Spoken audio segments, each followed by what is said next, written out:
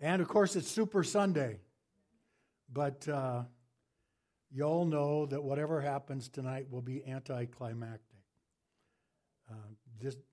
I genuinely believe that this right here is the high point of the day. Everything else will be downhill from this. So I want to help prepare our hearts for that, and then Thor will come and lead us in that. Also, I want to bring you greetings from the Okoboji Bible Conference, where I'm still employed, though I'm no longer the executive director, which is a little strange. I'm the development director now, which is just a title they give you just before the door hits you in the rear end as you go out. But it's all right. It's been a good transition, and my successor, John Posley, is on the job.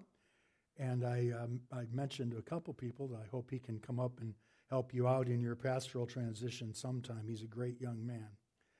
But I do greet you from the Bible conference. And I wanted to give you a word of good news this morning from Romans chapter 8. This word's kind of been on me for a few weeks in response to some heaviness I was feeling. Now, it's easy to feel heavy when the wind chill is 60 below, but it wasn't the wind chill that was getting me down. And I've been to too many funerals lately, and that can kind of get you down also. But it comes with the territory when you get up around age 70 and after, some of your friends start going on ahead of you. And that's been happening of late, and that's made me sad. But what hit me hardest, and I think Thor struck this a bit of a glancing blow in his prayer, what hit me the hardest was the New York State Assembly's decision to permit third trimester abortions. And along with that decision, the smiling, cheering, pink-lighted celebrations of that decision. It grieved me. And let me be clear, if you're here as a post-abortive woman or a man who was complicit at some time in your life in abortion, there is no crack in grace. God's grace is sufficient for that sin as it's sufficient for my sin. So I'm not here to pick on anybody individually, except to offer the very thing we've just sung of, the forgiveness of Christ offered freely to all. But it does grieve me when the government leaders of a nation celebrate the taking of innocent life. And that, more than the cold, more than the funerals, more than no longer being the boss at my job and having to report to the boss, more than any of those things, that put a heaviness on me. And then just 2 days ago, my single-parent neighbor spoke to me through the car window. You know how that happens, kind of. She professes faith in Christ, but she lives in much fear. And she said, "Aren't you afraid of what's happening in the world? I think we're all going to be annihilated," she said, end quote. And I'd been reflecting on Romans chapter 8 for a few weeks and getting ready for today, and I'll use it again in a couple of weeks with some Lutheran friends down in the Lakes area. So it was in me, so I started preaching my sermon to her, which I'm not sure went over really well, because she was feeling a little pre-annihilation, and I was like, no, we're more than conquerors through Jesus who loved us, gave himself for us. Perhaps she'd read the news reports that came out on January 24, just a week or two ago, about the doomsday clock. You've heard of that. It's been around since 1947. That's just about as long as I've been around. And almost as long as you've been around. Diane, I'm sorry. I'll need a ride home. The doomsday clock, established in 1947 by a group of nuclear scientists, they announced on January 24th they're going to keep the clock at 2 minutes till midnight. It's only been at 2 minutes to midnight for three different years, 53, 2018, and in 2019. They said we're going to keep it at 2 minutes till midnight. They said the world situation is what they call the new abnormal. Quoting, "This new abnormal is a pernicious and dangerous departure from the time when the U.S. sought a leadership role in designing and supporting global agreements, advancing a safer and healthier planet. The new abnormal describes a moment in which fact is becoming indistinguishable from fiction, undermining our very abilities to develop and apply solutions to the big problems of our times. That's why my neighbor's afraid. And that's why I bring this word before we receive the cup and the bread. How then shall we live in this nation, once Christian in root and core, but no longer so? Once anchored in God's laws, but no longer anchored, it seems, to anything. Jim Ekman, the former president of Grace University down in Omaha, sends out a little newsletter every week called Issues in Perspective. And a week ago, he wrote these words: "For civilization to work, it needs a foundation, a set of moorings that provide an anchor for it to function reasonably, justly, and fairly. American civilization gives every indication that it has no foundation, no underpinning. The selfish, self-centered, self-indulgent individual has replaced the community-minded, other-centered, virtuous citizen, the glue that held American society together." And what held that virtuous citizen together? A Judeo-Christian ethical and moral compass, a respect for the Bible as a loving guideline from a loving God for human flourishing, a Christian life informed by the Bible, modeled by Christ, and guided by God's Spirit for us to love our neighbors as ourselves. The glue that held us together at the core across our history was the glue of being stuck to God by knowing His love and responding with faith. But here's what we know, signaled by a pink One World Trade Center celebration. We know we no longer live in that nation. But the God who nurtured the faith of our fathers hasn't changed. He's not moved. He's standing, waiting for the humble to confess their sins and to call on Him. 2 Chronicles 7:14 is still true, this from the Message. The Word of God. "If I ever shut off the supply of rain from the skies, or order the locusts to eat the crops, or send a plague on my people,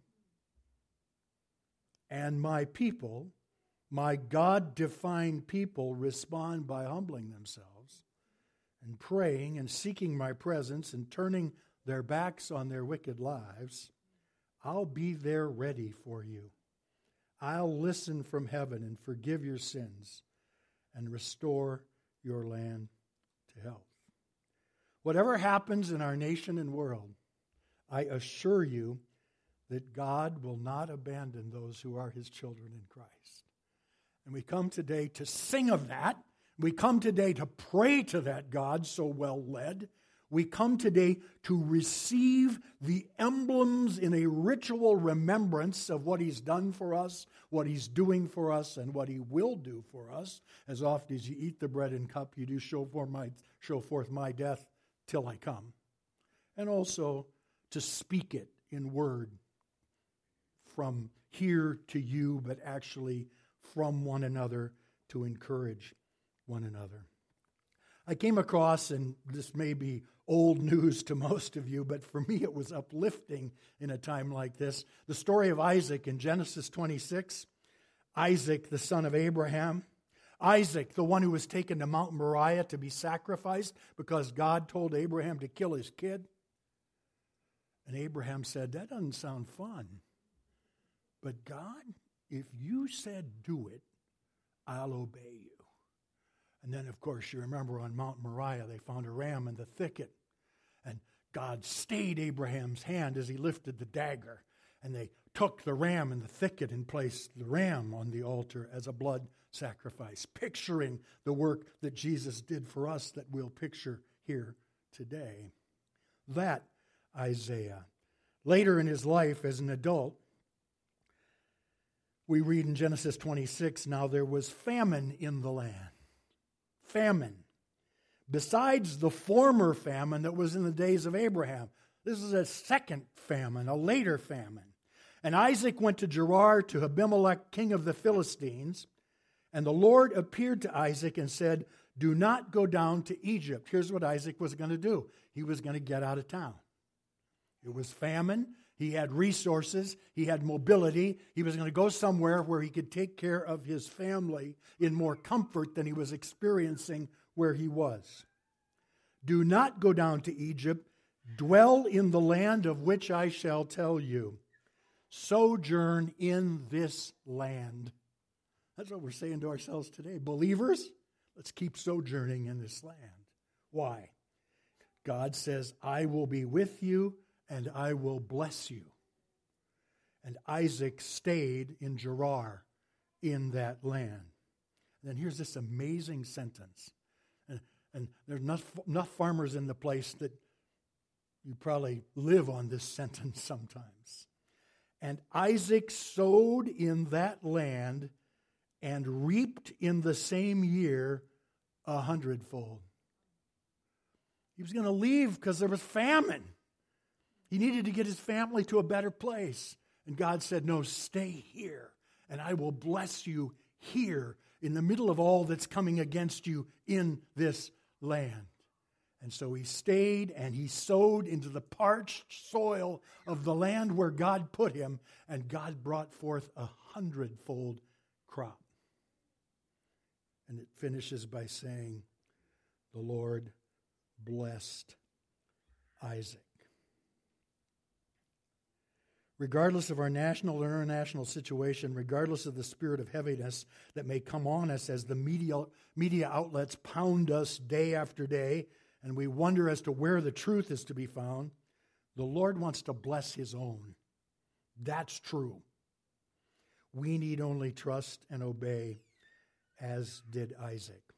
So that gets us to our text for today, Romans chapter 8, the latter part of Romans chapter 8, where we read, there's no trouble tough enough to come between us and God if we are his children through Christ. Nothing can unstick us from him or him from us. We are not just held tight in trouble, but better yet, we win over trouble in a way that Paul describes as super victorious. Which, I don't know about you, but I think had Isaac gotten just an average crop in a famine year, he would have been happy. He got 100-fold crop in a famine year because he trusted and obeyed the God of Abraham and the God of himself. So our text today is Romans chapter 8, verse 35 to 39. I just took a little piece of it because we want to save time to come to the table. It's page 945 in your pew Bible. Romans 8, 35 to 39. And here's the truth of this scripture. What Isaac experienced in the famine, in my illustration, we can experience today. Follow along as I read from the same version that you have there. Who shall separate us from the love of Christ? Shall tribulation or distress or persecution or famine or nakedness or danger or sword? As it is written, this is from Psalm 44, it's a quote. As it is written, the apostle writes, for your sake we're being killed all day long. We are regarded as sheep to be slaughtered. What's he saying? He's saying, as Psalm 44 says, life is hard. Life is tough. The times are difficult. We feel kind of like we're sheep to be slaughtered sometimes when we're going through our day-to-day routines and listening to our neighbors and attending the funerals and watching the television and facing whatever it is we're facing personally, affliction, loss, difficulty. That's common. But, verse 37, in all these things we are more than conquerors through him who loved us. For I am sure. Isn't it fun to be sure of something? I'm not sure about the wall. I'm not sure who's crossing the border. I'm not sure if anything happened in Russia. I'm not sure if there's anyone out there that's a trustworthy voice for the leadership of our nation. I'm not sure of whether we'll have enough our economy will hold together going forward as we pile on $1 trillion of debt every year. I'm not sure of any of those things, but in all these things we are more than conquerors through him who loved us, for I am sure that neither death nor life, nor angels nor rulers, nor things present nor things to come. I think we're all going to be annihilated. Well, I'm not worried about things to come. Nor powers, nor height, nor depth, nor anything else in all creation. I love that Paul throws that in. I'm going to give you a long list, and then I'm just going to say, and anything else you can dream up will be able to separate us from the love of God in Christ Jesus our Lord. Nothing will be able to separate us from the love of God, which is in Christ Jesus our Lord. That's what I want you to take home today. That's what I want you to bring to the table. I'm getting ahead of myself, but isn't it interesting that at the Passover, Jesus left his disciples with this imbibing and ingesting of himself and said, take a little bread, take a little wine. This bread is me, this wine is me. Put it into you so that the cells of it become the cells of you. And you are inseparable from me. And why was that so timely? Because they were scared. Jesus is going away. Where is he going? And we don't know how to get there. What are we going to do? And Jesus said, yes, I'm going away, but I want to leave you this. And I want to leave you this for the ages and for the churches of the globe of all descriptions in all places, in all time, till I come back to be with you again. I'm going to be part and parcel of who you are, and you are in me, and I am in you. And nothing can separate us from that. And we saw the long list. Let me break the text quickly into 4 parts. The first is context. This is not a promise to everybody. It's a promise to those who believe and receive Jesus Christ as Savior and Lord. I don't want to imply a feel-good universalism that says everything's going to be all right for everybody. It isn't. Everything's going to be all right for those who have received Jesus, believed on him, come to the table not as a religious ritual that you hope ritualistically will somehow make you different, but rather come to the table in the intimacy of understanding what Christ has done for you and what you have received by faith. That's the context here. Romans is a great book that goes through all of this teaching about who we are in Christ and exposing how the law has exposed our sin and our failure to live up to God's expectations. So somehow that had to be dealt with, and it's dealt with by Christ's sacrificial work, which was pictured 1,700 years before on Mount Moriah by Isaac being cared for by the ram in the thicket, the sacrificial, in this case, not lamb, but ram. And then in Romans 8, wow, I mean, again, we don't have time. We need the table, but just go home and read it. And then read it again. And if your neighbor thinks she's going to be annihilated, read it to her. Romans chapter 8. There, therefore, is now no condemnation to those who are in Christ Jesus. That's the context. Or verse 15, for you did not receive the spirit of slavery to fall back into fear, but you have received the Spirit, and the ESV capitalizes that Spirit, as the Holy Spirit, of adoption as sons and daughters, by whom we cry, Abba, Father. An intimate relationship, which Paul goes on to describe as inseparable. In verse 28, and we know that for those who love God, all things work together for good, for those who are called according to his purpose. And it's possible there's someone here who just doesn't like that verse, Romans 8:28, because somebody quoted it to you at the wrong time and in the wrong way. Let me tell you, I'm sorry they did that, and I'm sure it hurt, and it didn't feel good, and what you really needed was a hug before they quoted the verse. But let me be clear, the verse is still true. We know that for those who love God, all things work together for good, for those who are called according to his purpose. So first, that's the context. That's who this is for, and I believe for virtually all of us, it's for us. Maybe you're not here today as a believer. Today can be the day you become a believer, and these promises become yours. Second, he asks 3 questions. If God is for us, who can be against us? The implied answer is nobody. And he goes on to answer, he who did not spare his own son, but gave him up for us all, how will he not also with him graciously give us all things? We didn't read that verse, but it's verse 32. First question, if God is for us, who can be against us? Great memory verse. Great verse to quote when life's getting you down. Second question, who shall bring any charge against God's elect?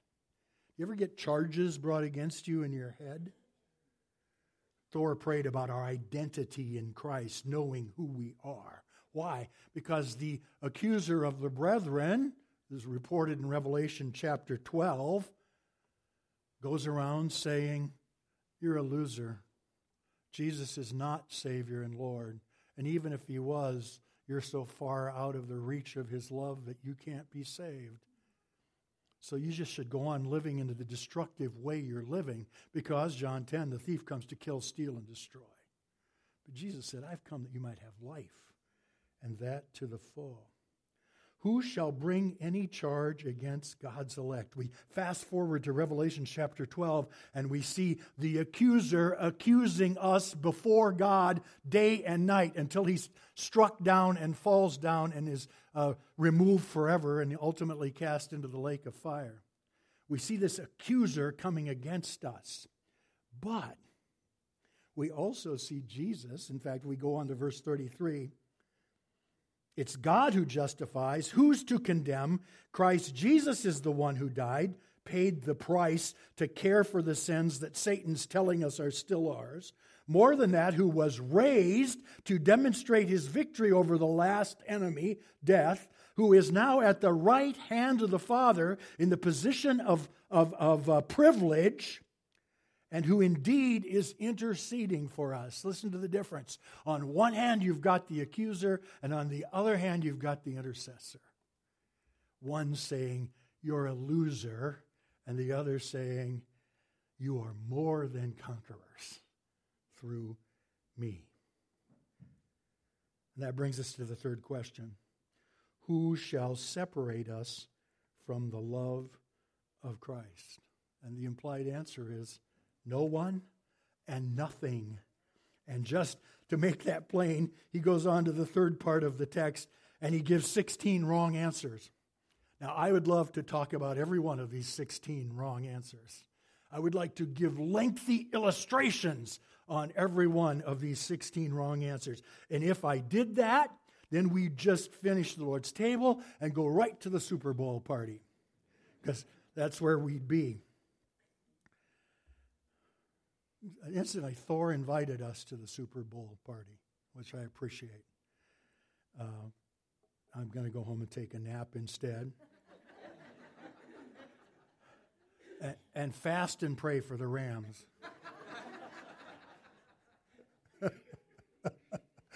Oh, I enjoy my jokes. Anyway, I know. Isn't that funny? You become kind of a silly old man, and you laugh at your own jokes. And Diane gives me mercy laughs down in the front row. But anyway, the apostle, who can separate us? from this one who's part and parcel of us in physical demonstration, but in spiritual reality. Who can separate us? He gives 16 wrong answers. Tribulation or distress. Distress is part of how I got into the text, because that heaviness I mentioned, it was like a distress. Or persecution. Diane's been working with a family from Pakistan. That's one of the amazing things about FaceTime, and I don't know what you're using. Is it FaceTime? The whole world belongs to us in communication and help. And there's this Pakistani family that Diane came across through a pastor's wife's website. Is that right? Am I getting this right? The support group. And they had fled Pakistan because of persecution. Islamic radicalists had come into their church, had threatened to kill them. And they left Pakistan and went to Malaysia. Now, had they called me, I might have suggested somewhere else if they could get there. But they went to Malaysia. Now they're in Malaysia and they can communicate, but they have nothing. As it turns out, back home, the people who accosted them have now been arrested and taken out of the picture, so they can go back, but they don't have enough money to go back. And Diane's been working with them and encouraging them, and she's connected with people in England and people in the United States and I don't know where else.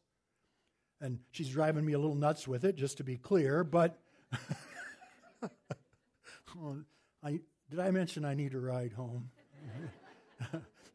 But she's helping them, and she's pulling it together, and she's going to get them home, and she's talked to people all over the world who are partnering with her to pull this off. Can persecution separate Amir and his family from the love of God? Might have felt like it for a while, but then they met Diane, and she became to them the love of God, and others with her. Or famine, we've already talked about famine, or nakedness, not having anything to wear, or danger, or sword, being physically threatened.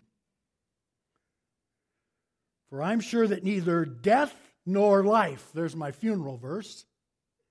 I'm getting a little heavy about funerals. Death nor life can separate me from the love of God, which is in Christ Jesus.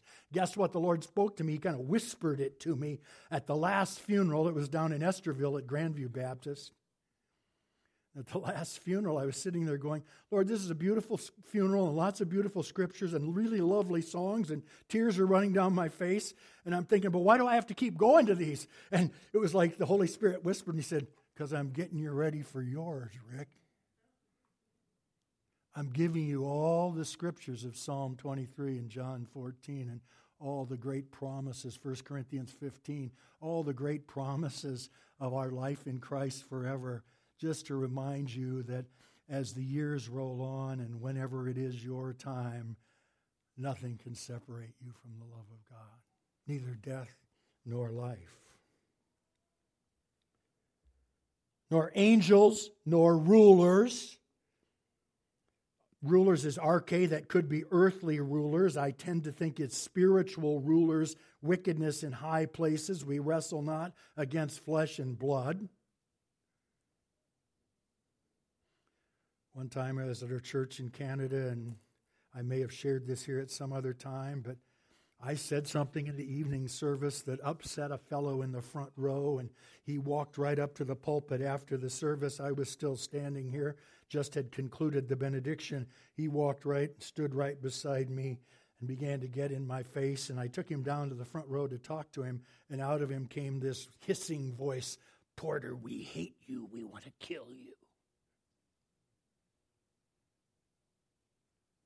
Now, I could have freaked out, I could have run, I could have said, I need to move my family. But what I said was, in Jesus' name, be quiet. And I wanted to add, you idiot.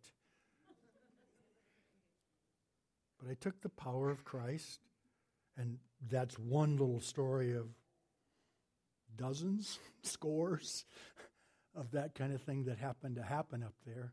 But my point is this. That little threat from some demonic entity that happened to be controlling this man could not separate me from the love of God, which is in Christ Jesus. Nor things present, nor things to come, no future fear, nor powers, nor height, nor depth, nor anything else in all creation. Where did Paul get this list? Let me tell you where he got it. He lived it. I won't take time to read it. We're out of time. Go to 1 Corinthians 11 and just go to the Message if you'd like, because it's kind of fun to read it there. What all Paul went through and how he talked about it. And that book was written a little earlier than this book, and I think he's looking back on all he'd been through, and he was able to say, hey, guess what? Still here. Still loving Jesus, still loved by Jesus, still preaching Jesus, still going on. So there's these 16 words that are suggestions of what could separate us, but none of them can, and they bring us to this final promise. No, verse 37, in all these things we are more than conquerors through him who loved us. That's another word that got me to this text.